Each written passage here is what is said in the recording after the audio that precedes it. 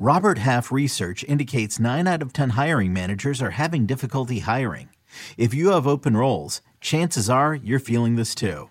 That's why you need Robert Half. Our specialized recruiting professionals engage with our proprietary AI to connect businesses of all sizes with highly skilled talent in finance and accounting, technology, marketing and creative, legal, and administrative and customer support. At Robert Half, we know talent. Visit roberthalf.com today. The must-have rookie players for fantasy football, besides Bijan Robinson. Coming up right now on FFTN 5. What's going on, everybody? Dave Richard, joined by Chris Trapasso. If you listen to our Saturday FFT podcast, that's when you heard Chris. We went into a lot of the rookies that were taken in day 3. Talked about some of the day 1 and day 2 rookies, but right now, it's the must-have rookies. I've got questions for Chris, and he's going to answer them. Chris, an NFL draft expert for CBSSports.com. Question number 1, Chris. I'm up in round 9. All 4 of the wideouts that were taken on day 1 are available. Which one is the must-have? I would say Quentin Johnston, just because his quarterback position or his quarterback situation with Justin Herbert, yards after the catch ability is something that the Chargers don't really have. They don't necessarily have that with Mike Williams. They don't have it with Keenan Allen at this stage of his career. So of the round 1 wide receivers, I think Quentin Johnston being able to take those short throws, getting down the field, bouncing off tacklers, he'd be my guy. I like his talent. I think I like the opportunity a little bit better for Zay Flowers, and I'm thinking more about 2023, but Jordan Addison's the one that I think has the most upside of the group. Funny because Smith and Jigba was the first one taken, and he's the one I like the least in 2023. Question number 2. Okay, those 4 wide receivers are off the board. I'm in a PPR league. It's redraft. Who is the must-have wide receiver?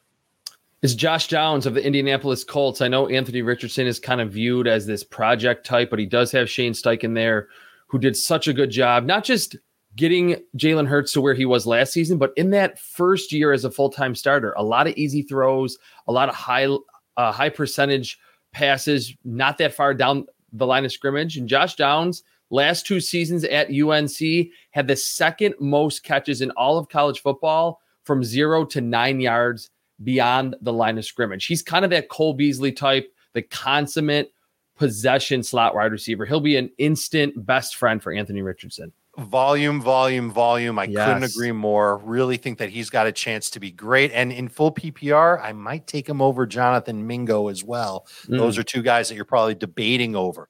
Question number 3.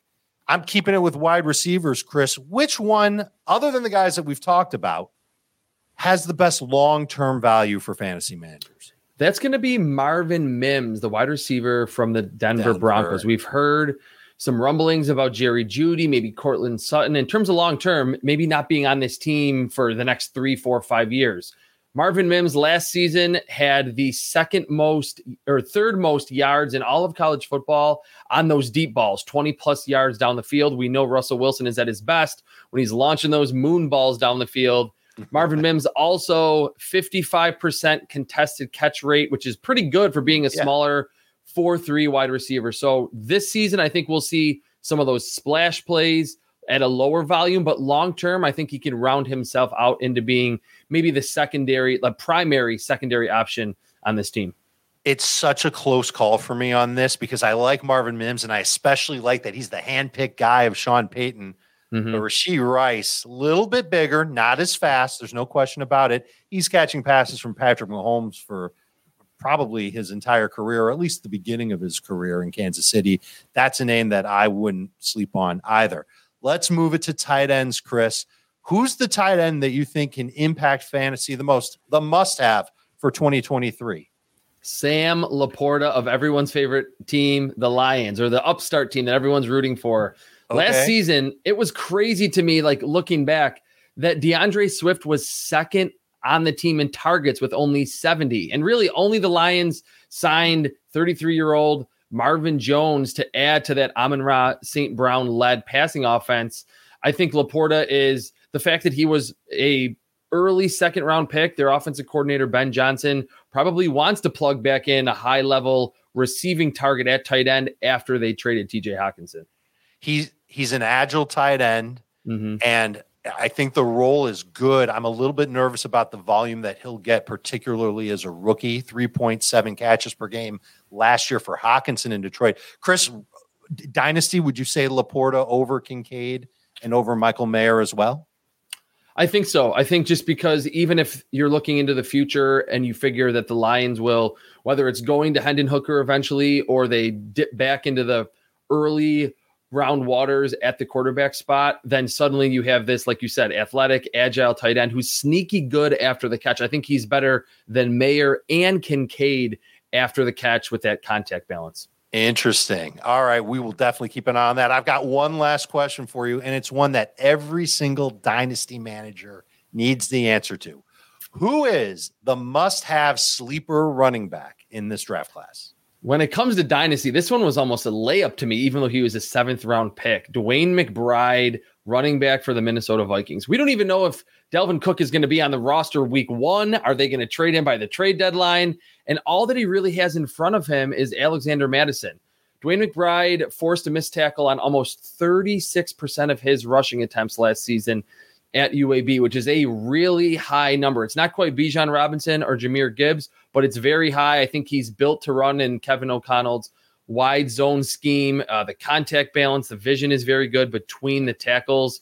He could be someone that's getting a serious amount of carries, even as a rookie, and could enter 2024 as kind of the number one guy on an offense that has a good offensive line. And he had a ton of 100-yard rushing games. It was at UAB, so it's not like, he was taking on the SEC every single week or anything like that. But a one-cut runner, you mentioned it, the zone scheme, that's something that I thought he did really well at UAB. Yep. And that's just a trait that'll help him translate into the Vikings offense. You're right. Could absolutely be that guy. And he might be there in round 3 in your rookie-only drafts because the rest of your league might not be ready to walk down the aisle up to the altar or chuppah and go with McBride. That's going to do it for FFT and 5. Chris, thank you very much. Don't forget to like and subscribe both to this video on YouTube and to our podcast wherever you download it. It's a great way to get your fantasy fix in just 5 minutes. Take care.